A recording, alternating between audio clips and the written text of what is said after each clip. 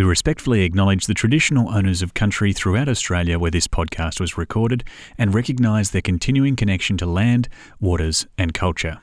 We pay our respects to their elders, past, present and emerging.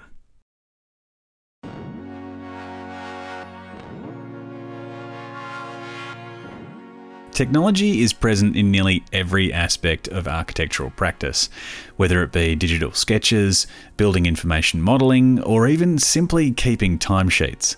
Along with the technology in architecture studios, the tools that builders and fabricators use are getting more advanced. Architects have to find the balance between what they can design and what is physically possible to make. It's no good if a client asks you to design a house for them and it looks absolutely fantastic, but the building can't even be built in the real world. This has led some architects to seek out the latest technology available so they can test what's possible, and the work that they're producing is unlike anything we've seen before. As the tools fabricators and manufacturers use continue to evolve, the architecture profession will continue to evolve with it. I'm Daniel Moore, and in today's episode of Hearing Architecture, we're talking to Glenda Caldwell, Roland Snooks, and Todd Hislop about the technology pushing new methods of fabrication, design, and creative practice as a whole. Our first guest today is Glenda Caldwell, and her background is in architecture, and she was always amazed and perplexed by technology and how it's used in the construction and manufacturing industry. Glenda has always been fascinated by the way in which digital sketch or drawing can be interpreted and converted into a physical object. Her current area of research is design robotics, where she is exploring manufacturing technologies with a specific focus on the role of robotic manufacturing. All right, well, Glenda, thank you so much for being part of the Hearing Architecture podcast. It's really lovely to have you on. Absolutely. Thank you, Daniel. Thank you for having me today. So the name of what you're working on is called Design Robotics. Did you want to tell us a little bit more about design robotics and what that entails? Yes, absolutely. So in 2016, my colleague and I, Jared Donovan, who's an interaction design practitioner and academic and expert, we had been collaborating on other projects in the past, and QUT had been approached by this wonderful company called UAP. And UAP stands for Urban Art Projects. And they're a global manufacturing company that is headquartered in Brisbane. And they work with the world's leading artists, designers, and architects. And their job is to realize the artistic and design intentions of their clients. And they have a design department, but they are the manufacturers. And they had done a project with Gehry Partners. It was the staircase of the UTS building. Right. So this is Frank Gehry's architecture firm over in the States? Yes, exactly. Right. Okay. Yeah. Mm-hmm. And that project, which Gehry Partners is renowned for their use of very sophisticated software to visualize the complex forms that they generate. And when UAP was working on this staircase, they ended up using a 100-year-old process of panel beating. So the staircase looks like a crumpled metal mirror, which is, typical of the Gehry design. But, they realized that there was a disconnect between the sophistication that the software can generate and then the actual manufacturing process. So it was sort of at that point that they became really interested in how they could start to incorporate some advanced manufacturing technologies into their process. Right. So does that mean that design robotics then comes in and tries to break down the barriers between the amazing visualizations and then the actual manufacturing? Yes. Yeah, exactly. So we're really lucky at QUT, where we have an amazing engineering faculty, and we have some of the most renowned academics and roboticists with a particular expertise in robotic vision. So we partnered with Jonathan Roberts, who's a professor of robotic vision, and Peter Cork, who's also a professor of robotic vision. And we put together a project for UAP where we were able to secure some funding through the Innovative Manufacturing Cooperative Research Center. So that's also known as the IMCRC. And we proposed a project and were successful in getting funding for a 5-year project. And it's also in partnership with RMIT. And the title of that project is Design Robotics for Mass Customization Manufacturing. So UAP, because of the nature of the creative clients that they work with, the type of manufacturing that they do is bespoke and it's high value. So that means that every single thing that they make is a one of one. Yes, exactly. Right. Yeah. Okay. Yeah. And it sounds like, you're working with so many different faculties and so many different disciplines. What's been really exciting for everyone to work on in that area in terms of crafting of things? What's been the most exciting thing for everyone to come together and roll out? Oh, I mean, there are so many exciting things that have come out of this research, and a lot of things that we didn't expect, and a lot of things that maybe seemed kind of easy at first, but actually were much harder to accomplish, and vice versa. So some of the things that looked really hard were actually not too hard. But yeah, it's been an incredible collaboration. I can imagine it's like when you see there are some amazing videos on YouTube of automated machines fabricating things, and some things that some people might think are really simple, like folding metal or, like you say, the old panel beating. When you actually see a machine doing it, it's doing some very, very complex things. Is that right? Yes, absolutely. Absolutely. So the one of the key tasks of our project is to create a robotic vision capability for an industrial robot so that it can polish unique forms. Okay. So why is that one particular goal such a huge thing? Well, we spent quite a lot of time working with UAP to uncover one of the tasks that would be really useful to their workforce. So polishing metal can actually be quite physically strenuous for a human. And it requires physical strength, but also the actual debris that's caused from the polishing process can cause rash. And it's just one of those jobs that people don't really like to do. So that's what we wanted to work on and try to increase, I guess, by attempting to alleviate one of these dirty jobs or one of these jobs that people don't want to do. Then the whole point is to allow some of these workers some freedom so that they could go and do some of the jobs that they actually like doing, because their workforce are actually very, very skilled craftspeople. So by freeing up some of their time and in some ways it's an attempt to save their physical body, to save them, but also give them an opportunity to do more of the creative and high rewarding jobs that they enjoy. Yeah, I guess that sounds like a really nice part of design robotics, where you're not just coming in and saying, oh, you do this thing, but we want to replace it with a robot for you. You've actually spoken to them and they've said, yeah, we'd rather not do this job. Can you give us a tool or a robot that can take care of it for us? That also allows them to not fatigue earlier. So they can actually spend longer doing the thing that they love because they're not wearing and tearing their body. Yes. But it is a hard task to get a robot to see complicated form and polish it. Yeah, so it has required a lot of expertise in terms of developing specific software and, developing the robotic vision capability and the tools. So it is a very hard task. And that's why one of the reasons why, we need 5 years to address this issue.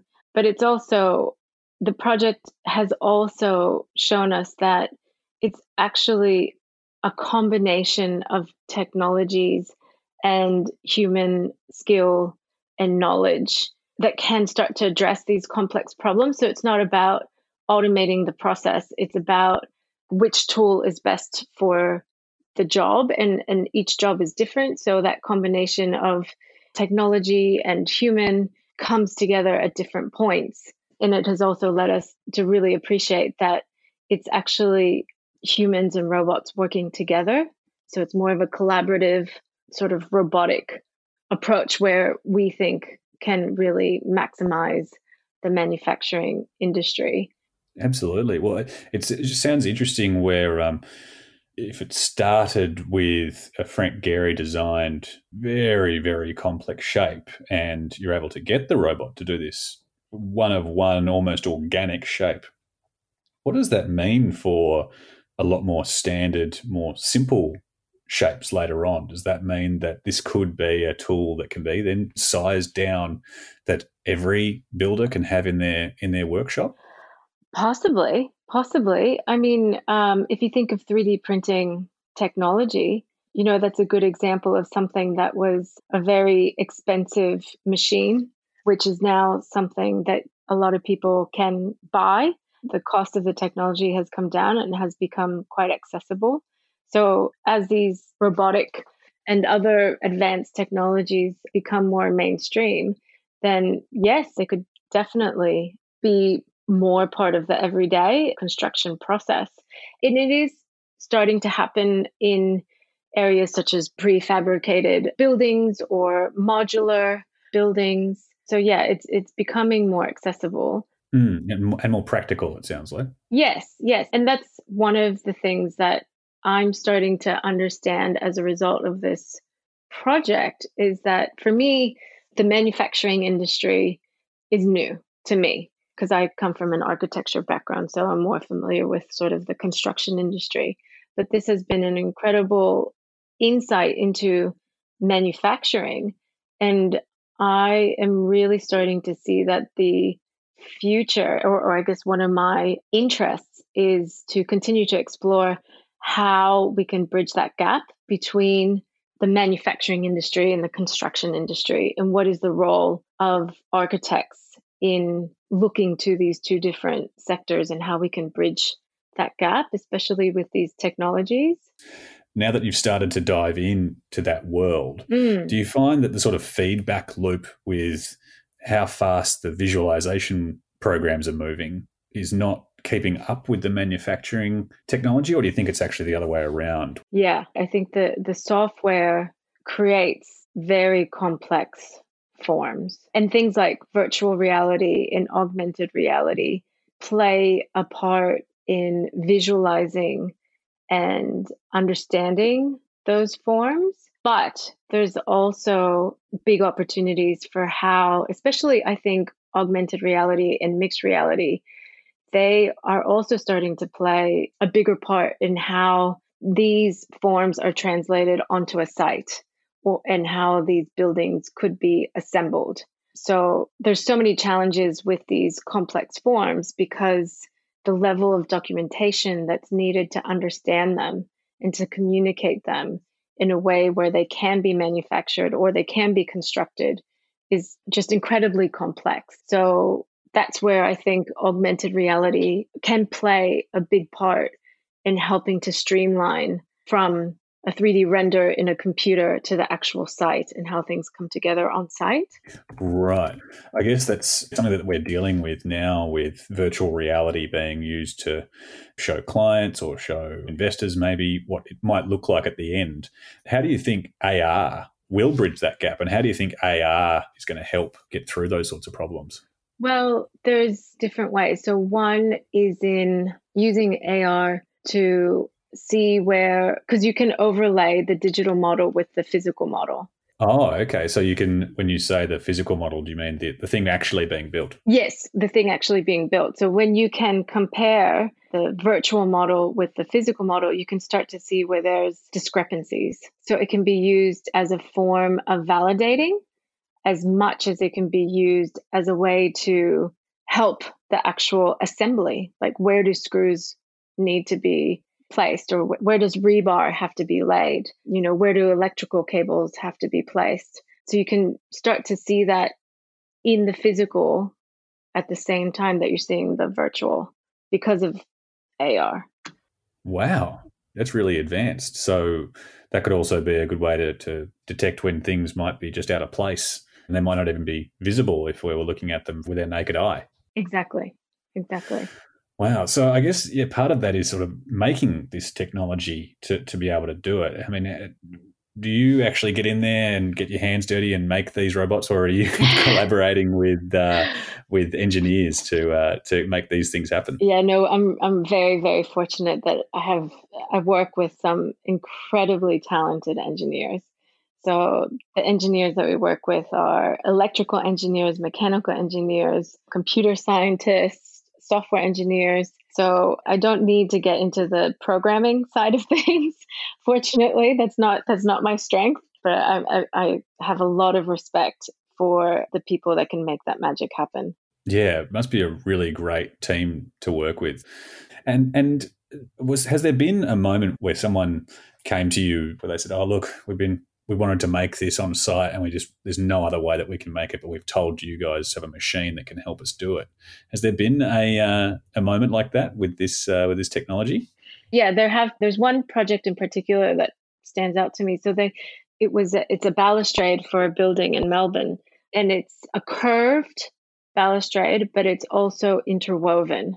So it looks like part What does that mean? Yeah, it looks like a bird nest. Oh, wow. That was the initial concept.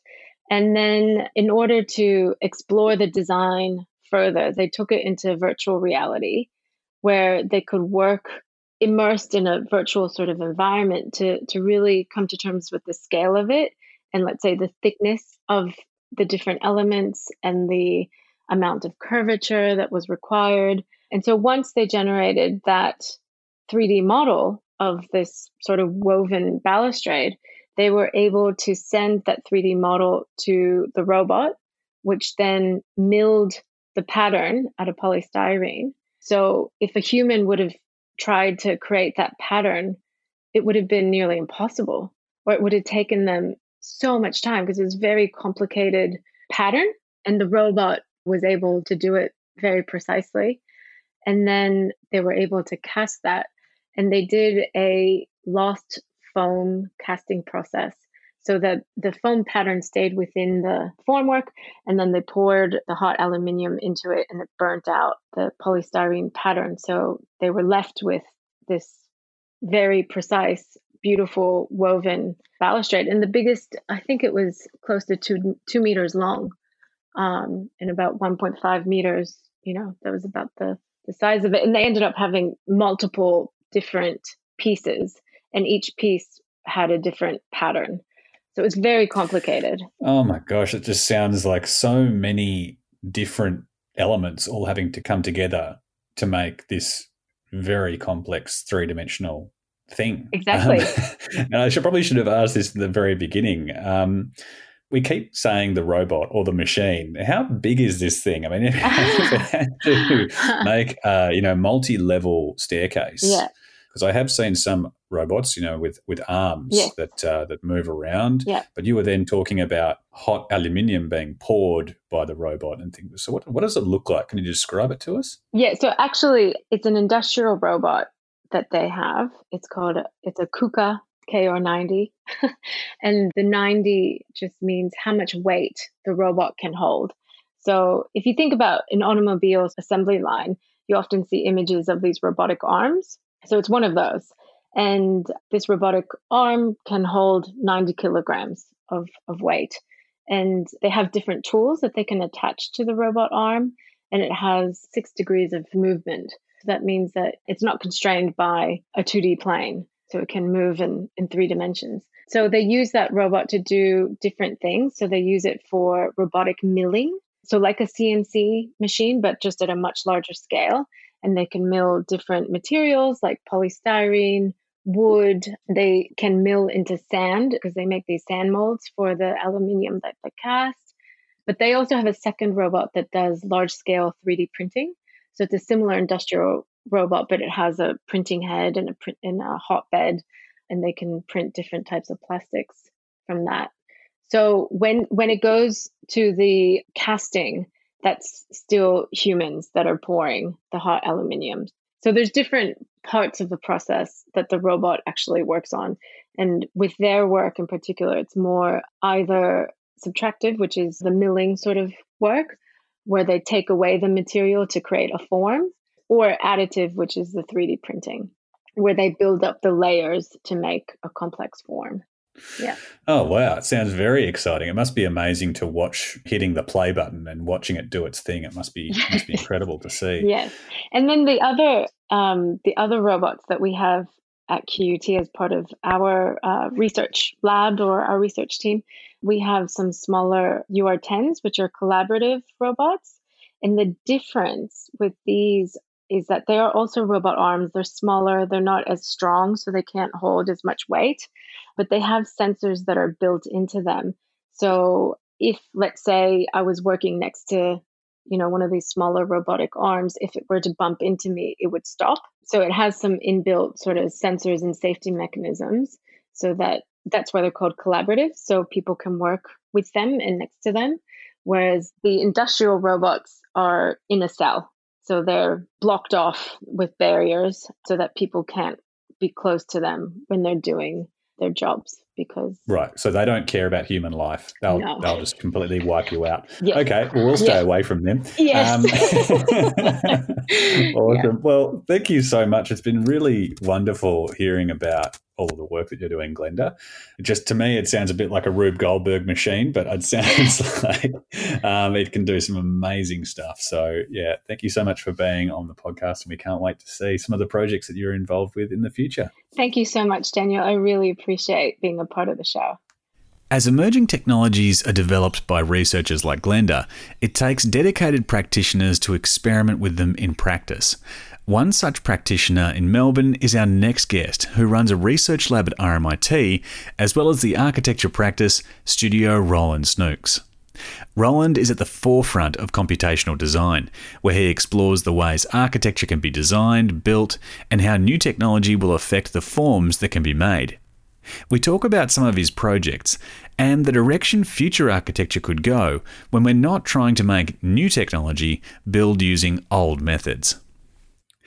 All right, Roland, thank you so much for joining us on the Hearing Architecture podcast. How are you going? Daniel, thank you very much for having me. I'm very well.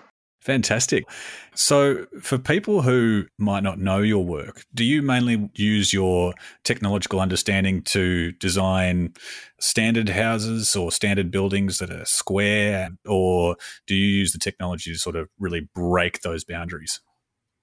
Yeah, it's certainly not using technology to try and replace what we currently do. It's trying to imagine how architecture might be radically different due to technological innovation. So I guess the work that we're doing comes from actually a practice before either the lab or Studio Roland Snooks, and it was a research practice called Kokuja, and this was a collaboration between Rob Stewart-Smith, Jonathan Podlosek, and myself. And we started this practice only a few years after we graduated, and the intention of the practice was never to build anything. It was really to try and look at what we saw as a convergence between a philosophical approach, sort of an interest in a processual understanding of the world. So the idea of understanding the world through process rather than through object or phenomena, and how that related to a series of new design technologies. In particular, we were interested in computation and algorithmic work. And so we were looking at how these things came together and what type of implications it might have for architecture, so what type of design processes we would develop, what types of forms that would lead to. And then I guess this generated a whole series of highly unconventional forms and geometries. And then the more recent practices, Studio Roland Snooks and the lab, these have been very much about trying to then work out how these come into reality, like how a lot of the more whimsical work we were doing with Kokuja then begins to be built and how that becomes relevant to architecture and to building. Right. Okay. So when you get to push the boundaries of these projects that wouldn't be built, what were the benefits to architecture that you were discovering through this work? So that work was never really about addressing a particular problem or trying to solve a problem. It was much more of an experimental approach. So it was having a hypothesis and saying, okay, if we change the way we design something, how is that going to change the types of things that we design? How is it going to change the potential forms and structures? And so it was speculative and experimental, never addressing a particular problem or concern. Okay. So I guess if that was the result, then how did that lead you into wanting to make real projects? Kokuja ran for almost a decade. And I guess towards the end of that 10 years of of work, it became an obsession doing this work. But at a certain point, it was less and less fulfilling when we couldn't build the work. And so I guess we realized to be able to take this work forward, it was no longer satisfying just to render these projects and to create models and digital images of them. But we wanted those things to escape the computer and become real.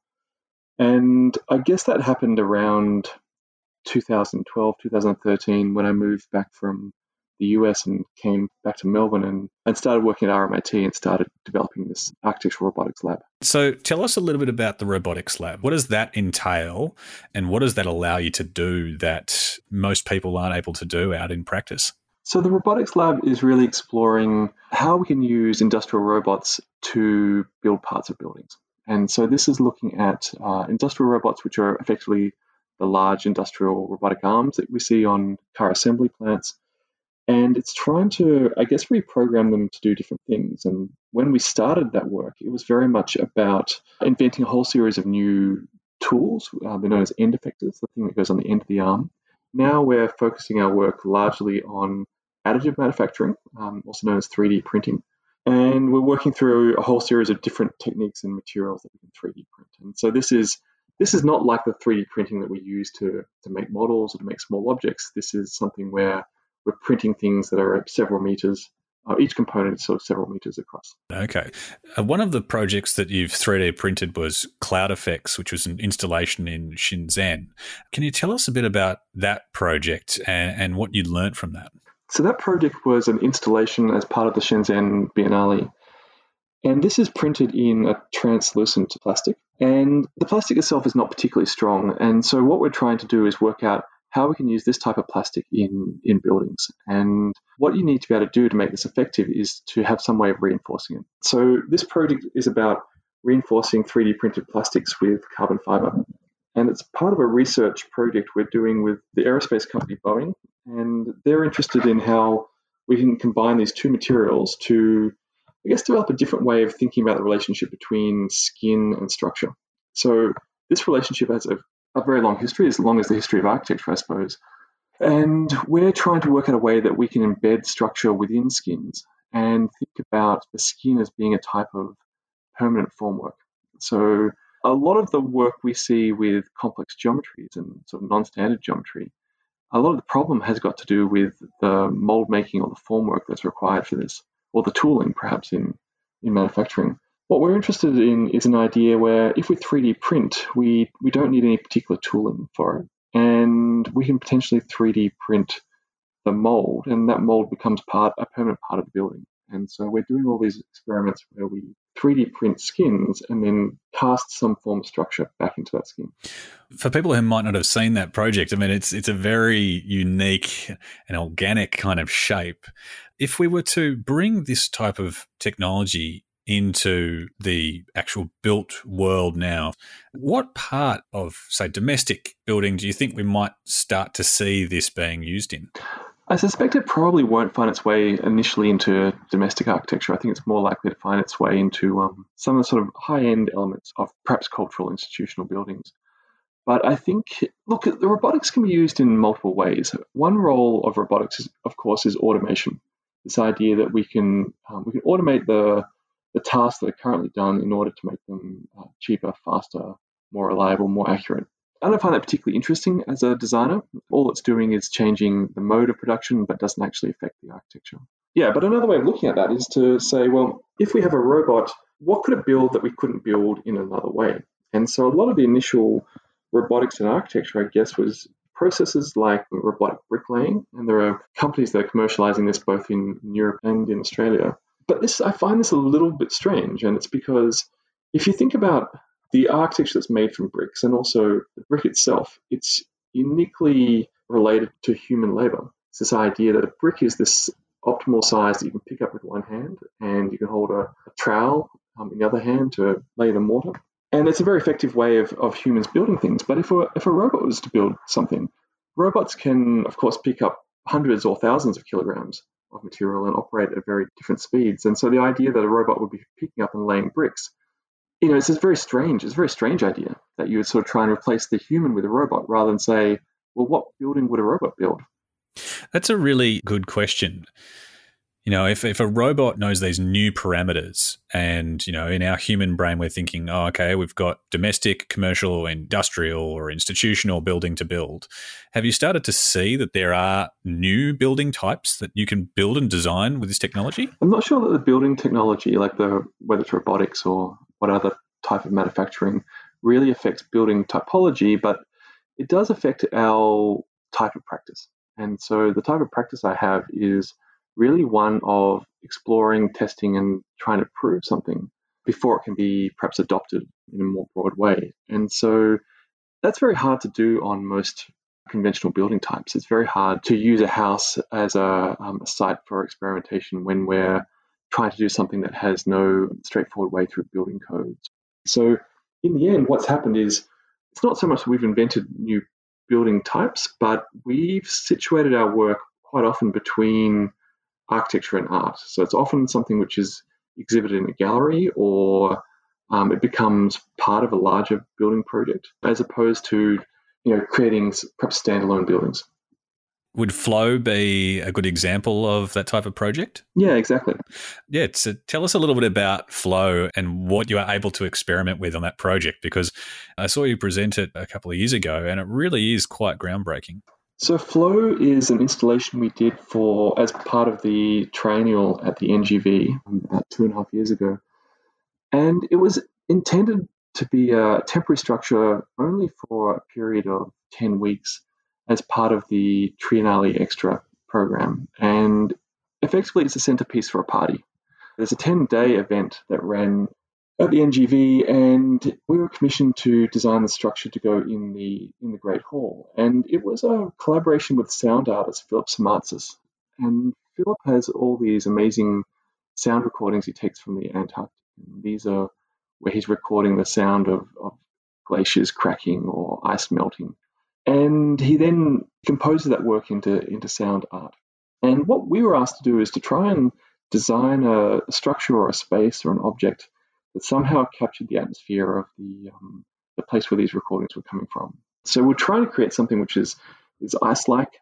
And I guess this came about because Ewan McEwen, the curator for the project, had seen an earlier project that we had developed for Monash University for their Sensi Lab. And it was a small meeting room, and it's a meeting room that was clad in translucent 3D printed plastic panels, and these are printed from polycarbonate. And they had a sort of detailed corrugation or rippling form to the panels, and that reflected and refracted light in interesting ways, and it almost was ice-like. And so Ewan was interested in the way we could use that type of technique to try and create a space which had an ice-like quality. And so in the end, we made this thing that maybe many people interpret as a sort of mini iceberg or something. It's a little 6-meter high tower which had seating at its base, and then a 3D printed translucent, canopy or tower. So the project was printed in 70 plastic panels. Each one's about 1.8 meters tall, and each of those panels are different. And I guess this is something about 3D printing. There's this notion of mass customization, the idea that every panel can be different, that there's no need to have repetition. So each of these panels were similar, but each had the differences, and they sort of came together to make this sort of swarm of panels that wrap this form. Does that mean that when it was put together, everything had to be numbered and then sort of laid out next to the drawings and then put together in it must be like one of the most complicated jigsaw puzzles that if every single piece is that unique? Yeah, exactly. No, it's an incredibly complex jigsaw puzzle. In the end, we had 70 plastic panels, but then 300 pieces of steel each were folded differently to make the structure.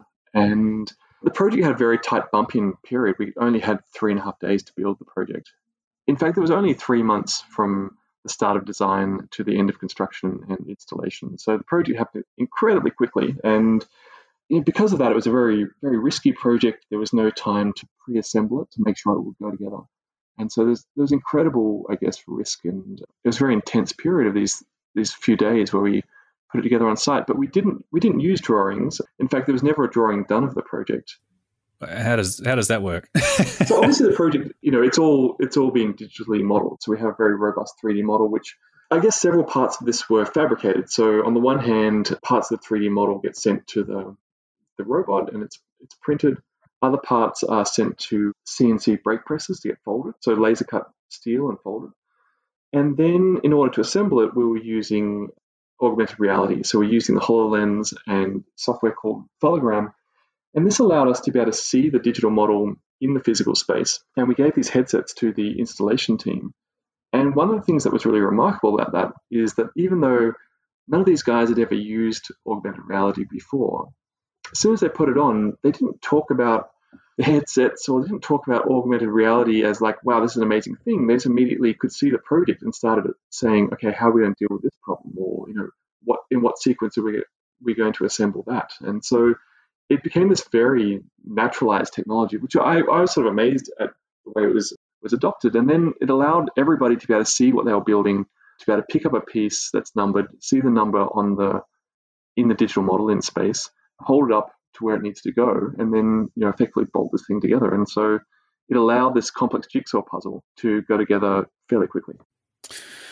Wow, and it just sounds amazing that the building team loved taking that on board and getting to play with it. It must have been a really wonderful collaborative effort on everyone's behalf. It's just really impressive hearing about the actual practical side of this technology and the work that you're doing. Yeah, have you started to get more projects either at universities or for commercial clients where you can work on the practical benefits of having all of this amazing technology at your fingertips? Because on a lot of projects, costs can go through the roof if they're not at right angles and they're not uniform shapes. Have you started to deal with those issues? Yeah, well, I guess this is a type of technology that radically changes what is economical. And so when you're 3D printing, it costs the same to 3D print a flat surface as a incredibly detailed and ornate surface. And I think that's a really interesting point for architecture, because geometric complexity, sort of formal complexity, and ornament and intricacy has all these connotations and are tied to issues around class and issues around socioeconomic groups and about equality, or concerns for example, austerity. And there is very much a relationship between austerity and the architecture of austerity. If you think about modernism, I mean, there was obviously an ambition in modernism to strip out ornament, and one of the reasons was because ornament was part of a certain class structure. Ornament denoted certain class structures, and the expensive ornament was only available to certain parts of the population. And so modernism, of course, being a social project, was interested in stripping that away, partly because it was about removing craft and having interest in mass standardization and machine age. But it was also about making architecture for the people and about undermining these class structures. Whereas now we're at the point where if a highly detailed ornamental surface costs no more to build than a flat surface, then that completely changes those sets of assumptions and the way that sort of the cultural role that ornament and intricacy and geometric complexity play. So I think this is sort of a fascinating topic. For people who might still be using all of the more traditional materials and fabrication methods out there, do you think there's an entry-level new technology that people can start to play with, whether it be software or whether it be fabrication, where people can actually start to see these benefits? I think the building industry is a very slow one to innovate and a very slow one to change. So while in a research lab you can develop a way of building something which you can demonstrate to be highly efficient and effective and open up a whole set of new possibilities for design, it doesn't mean when it's adopted by the construction industry, those benefits will be carried across. And I guess what I mean by that is I think that there are companies that are starting to 3D print at a large scale, but currently those things are really quite expensive and needlessly expensive. They shouldn't be expensive ways of building because they involve very little labor. Machinery is actually incredibly cheap. Like robots are not expensive. 3D printing hardware is not expensive. So it will take until the point where there's enough of these machines, enough of this equipment within the industry to drive down the price of this until it gets to a point where it really does compete with more traditional ways of building. So I think it's right now, I couldn't say, yes, there's a very easy way to start working with these processes. But I think that it will get to a point, I would like to think within several years, when that does occur, and these do become very, very viable ways of working. One thing that does change when you're starting to build things which are of increased formal and geometric complexity is, as I said, it's no more difficult for a robot to 3D print a very complex surface as a flat one, but it doesn't necessarily mean it's no more complex to design. And so in many ways, what this means is like the sophistication that's going to be required from a design perspective to use these technologies effectively is what's going to be critical. I mean, will architects develop the necessary skills and knowledge and understanding to be able to make the most of a new set of techniques and technologies? And I think that this is always the thing that's really slow. And the example that I love to use is the design of the first iron bridge that was in the 1770s in the Yukon. And this is a metal bridge it's using a radical new technology material. But the bridge looks as though it's a wooden bridge. It has all wooden detailing. So it's just, we laugh at that. We think, what a crazy idea that you build a metal bridge that looks like and has the tectonics of a timber bridge. But that's, of course, the only way they knew how to build lightweight bridges at the time. And so it's going to be the same with architecture. We're going to start to use these tools to 3D print. And we're using robotics. We most probably end up using them to lay bricks in the way we know how to lay bricks, or to 3D print the kind of forms that we know how to print. It's probably only in several decades' time we'll look back at that and say, well, that is perhaps as foolish as the first iron bridge. Well, it's just been wonderful to learn more about your work, Roland, and thank you so much for being part of the podcast and for sharing your thoughts and experiences with all of our listeners. So thank you so much. Daniel, thank you very much for having me. Specialising in any area of architecture takes many years of research and practice. It can take years of playing with an idea at university or working at different stages of an architectural process before someone finds a particular area that they'd like to do a deep dive into. But finding that one thing can be a revelational moment that brings clarity to a person's career. One initiative in South Australia that helps people on their way to specialisation is the Jack Hobbs McConnell Fellowship. This travelling fellowship was established for promising designers to undertake an independent program of research or study in a special area of interest to further their career. Our next guest is Todd Hislop, who won the 2019 fellowship and chose to travel to Europe and North America to investigate the future practice of architecture and processes that are changing the design industry as a whole. After completing his trip, Todd is now working in Hong Kong at the world-renowned skincare company Aesop, who have a refined understanding of how design supports their company's mission statement. All right, Todd, thank you so much for being part of the Hearing Architecture podcast. It's really wonderful to have you connecting with us from Hong Kong. How are you going over there? Doing good. And thank you for having me as well. It's great to have an opportunity to be on this other end of, a podcast, the non-consumption end, I suppose. So thank you. Yeah, no worries. All right. Well, so you were one of the recent recipients of the Jack Hobbs McConnell Travelling Fellowship. When you applied, what was the intention of your trip that you ended up planning? I think the opportunity that really arises from the ability to travel and experience different places in the world, different built environments in the world, and also talk to different experts in those other countries and other worlds as well. It just inherently brings this ability to learn. And I think applying for this fellowship, it really came down to this urge of mine to just constantly be curious about what I do, my life in general, and how that feeds into architectural practice. I think practice in itself is kind of all-encompassing. And I think I took on quite an ambitious topic in itself, where the title that I proposed was Future Practice. So what are the current emerging technologies which are creating this moment of growth and transition within the industry of architecture? But then within that, it allowed me to focus on kind of an array of different, I suppose, intertwined factors to how we practice architecture and how we may practice architecture in the years ahead, and what elements of those future ideas are actually being implemented today. Right. So what were you seeing when you started to visit these different companies? I mean, did you mainly go and visit architecture firms? No, it was quite broad, actually.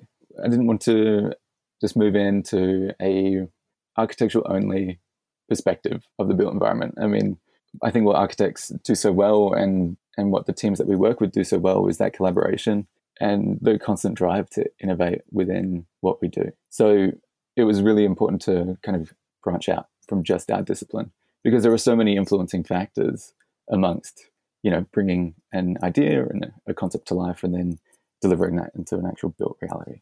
So before we talk about some of those other companies, what were some of the architecture firms that you visited and what are they doing differently with technology that makes their practice look like a practice of the future? I met with quite a number of different practices doing a different approach to work. And I think there were some practices which were quite heavy in the use of computational design, the idea of optimizing workflows to really speed up that iterative and creative process at the beginning of the project. And is that sort of focusing on BIM and CAD and things like that? Or? Yeah, absolutely. I think it speaks to the kind of the whole cross-section of a project life and really the creation of a piece of architecture, all the way from those quite quick and tactile methods of forming an idea and then progressing those through that chain into those final stages of whether it's BIM or a really integrated model, kind of the embedded data that's required to hand over to key fabricators. And I think there were standout practices through that who were engaging with that. So 3XN in Copenhagen. 3XN, quite an interesting company in that they're using emerging of different technologies, whether it's software or ways to interrogate design with a material science approach as well. And being able to really back all of this by research. Yeah, fantastic. Okay. Well, so 3XN sounds amazing. I guess going past architecture, did you talk to some research groups or academics who are also experimenting with practice and how that's going to develop in the future? Yeah, I did. And I think probably a great example actually came at the very beginning of this trip. And my first stop on the fellowship was visiting Zurich in Switzerland. And I was there for a very short amount of time. But in that time, I was able to jump off a plane and immediately rush to my first meeting at the Block Research Group, which is at the ETH in Zurich. Quite a fascinating research group where, similar to the fellowship in many ways, is that it isn't just a place for architectural study, but it brings together a number of expertise in different fields to really think about what those challenges are that we're trying to address to limit kind of those environmental impacts of buildings. Okay. And what was some of the research that this group was doing that's you think is really changing things? The use of optimizing geometries, which I think is what architects can be really good at, is looking at geometry and how that can create some kind of experience or create a visual impact.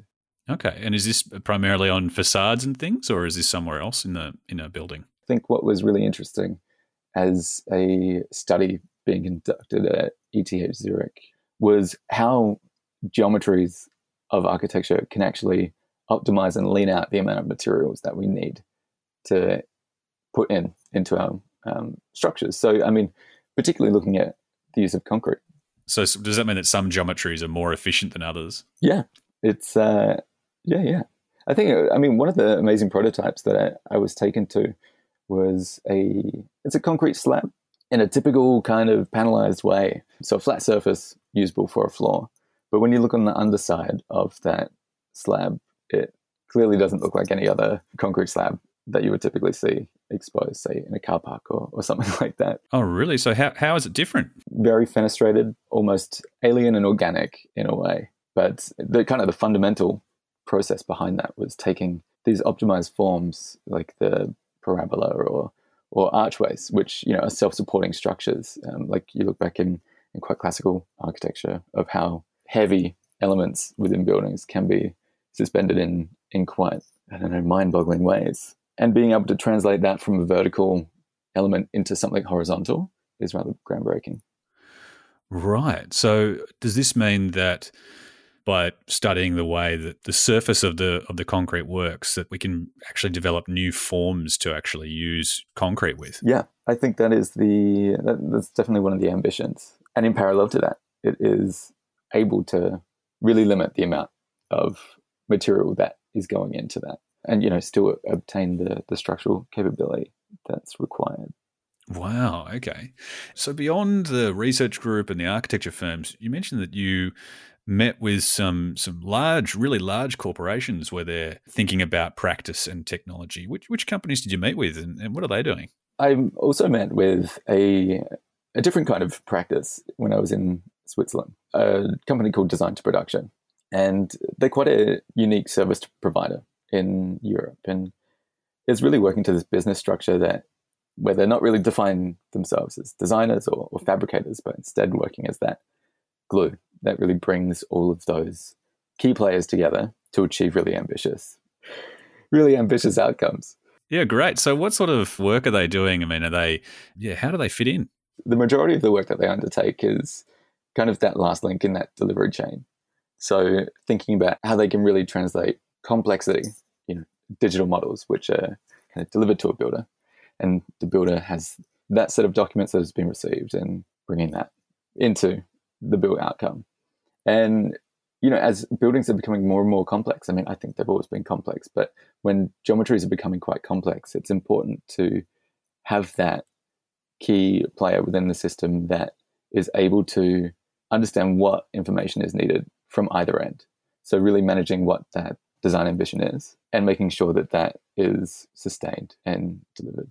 It sounds like they can receive a really complex model, and then even if there's not much resolution about how it can be made or fabricated, they have the skills to actually fabricate almost any complex geometry.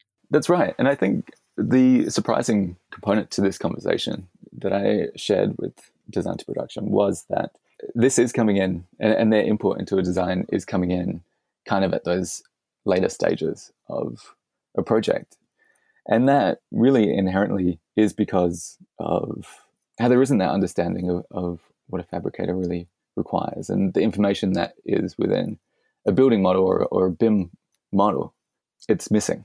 And I think that kind of the bookending of this process is that it comes down to kind of those contractual relationships of, fabricators are, typically engaged quite late in the development of a project. So being able to take a model which might just be geometry, or it might have a number of other pieces of data built in, but being able to streamline the translation of what is important for a contract set of documents into something which then can be streamlined to that output without the necessary remodeling. Wow, that's pretty amazing, because I'm sure that there are a lot of projects where people have drawn what they wanted, and then it's been very, very difficult to actually know how to make the aspirational image into a physical thing. So it sounds like Design to Production are one of these standout companies who take out the guesswork in that area. So beyond Design to Production, you mentioned that you met with Nike. In terms of how they run their business, what did you learn from them that could be integrated into architectural practice? I thought they just made shoes and sports gear and stuff like that. Yeah, well, that is their specialty for sure. One of those really interesting parallels that came out of my discussions with Nike was that, there are skills which you build and develop in architectural practice that are so valuable in other creative fields. And I think there was an interesting parallel to kind of get an understanding that there are parallels with the software that we use. There's parallels in this desire to really experiment and iterate with different ideas and different concepts in a really interrogative way. And also the notion that the development of making a shoe can in some ways be very aligned in the timeframes that we work to within architecture. It might be years of development, and architecture can take years of development as well before actually becoming a distributed or built thing. Right. So it's got a real iterative process, just like architecture, with lots of prototyping and refining. But I guess they can actually prototype real size and real scale before it actually goes out to fabrication. Yeah. And I think just as architects and designers constantly trying to predict how the building will perform in a number of ways, whether it's acoustical, whether it's environmental, being able to simulate and really analyze every single decision that's being made and interrogating that in as much depth as possible. That's also something which, occurs within the industry, or, within Nike. And I think that what is really enabling that thorough deep investigation of design decisions is the agility that comes from working with tools that can iterate quickly. And when you said that we use sort of similar tools, they're not getting around with using Revit, are they? Are they using something? What sort of programs are they using to be able to do that sort of iteration? Particularly in my practice as well, I think Rhino and the associated plugins with that software really create a dynamic and flexible workstation to really base off a lot of explorations of design. Yeah, fantastic. So after you did the tour, you've now moved to Hong Kong and you worked with UN Studio, and now you're working with AESOP. Is that correct? Yes, that is correct. Awesome. And how have you been able to implement what you learnt on the fellowship to working for an amazing company like AESOP, who's definitely design-minded, and some of their retail spaces, some of the most beautifully designed around the world? How are you finding that experience? I'm finding it fantastic. It's been a really interesting change from a kind of a conventional office environment, or a conventional, architectural office environment. And it was a move that I made, which was shifting from working on projects which were quite large scale in nature, engaging in cultural and public architecture. And they're projects which can last for a decade of design to construction. So moving to a AESOP has been quite fascinating to be able to work on projects which have such quick turnaround in terms of concept to realization. And I think it's really fascinating to be able to engage in the design of curating people's experiences and creating moments of joy within their day. Yeah, it seems like it's a company that really appreciates the delight that architecture can bring to a retail experience. How has that now adjusted your design process now that you've got this experience working with AESOP? Yeah, I arrived at a point in my career where I decided to work in a capacity that could truly align to my ambitions and the ability to explore and champion the notions of circular economy within architecture. I think that this notion of designing responsibly and sustainably with the reduction of waste in mind doesn't have to be at a counterpoint to quality experiences and beautiful architecture. And what sort of examples of that do you value most in some of the AESOP shops that either you've worked on or that you loved before you started working there? Yeah, it's a good question. I think my first encounter with an AESOP store was at the really early stages of my study of architecture. And I remember it was a store in Adelaide, which is my hometown. And I just remember walking past this space, and it was a open frontage, but very inviting. And it just kind of emitted these characteristics which I hadn't discovered before. And it really made me think differently about how design can impact emotion and can impact your day. Yeah, that's beautiful. So for anyone who's interested in learning more about the Jack Hobbs McConnell Travelling Fellowship or your experience in particular, is there any way that they can read anything about your journey or the fellowship in general? Yeah, absolutely. I mean, the fellowship, as I mentioned earlier, it's an initiative that's established yearly. So the Institute of Architects, the South Australian chapter, can help you out if you would like to know more. With my fellowship and the number of chats and meetings and places that I was able to explore, which I have captured it through a blog online, which is on my website. And there's a number of photos accompanying that as well. So yeah, I'd be thrilled to share those thoughts and discoveries at toddhislop.com/JHMTF19.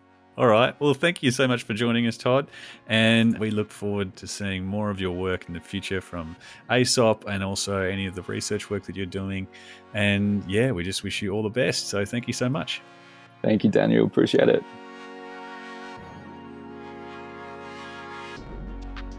This has been episode 10 of season 2 of Hearing Architecture. Thank you so much for listening. The more support we get from you, the more episodes we get to make. So if you'd like to show your support, please rate, review, and subscribe to Hearing Architecture in your favorite podcast app. Thank you to our guests in this episode, Glenda Caldwell, Roland Snooks, and Todd Hislop for their contribution to the architecture profession and the community. The interviews in this season were conducted around Australia by Imagine committee members Jamila Jahangiri, Kirsty Voles, Hugh Michaelmore, Chris Morley, Victoria Clarkson, Lily Fong, Tanya Banagala, Jess Beaver, Dylan Gorton, Vaughan Cockburn, Kalina Sparks, Tom McKenzie, and James Goffwin. This is a production by the Australian Institute of Architects, Emerging Architects and Graduates Network in collaboration with Open Creative Studio. The Institute production team was Stacey Rodder, Madeline Jenkins and Claudia McCarthy. Written and directed by Daniel Moore. To learn more about what the Australian Institute of Architects is doing to support architects and the community, please visit architecture.com.au.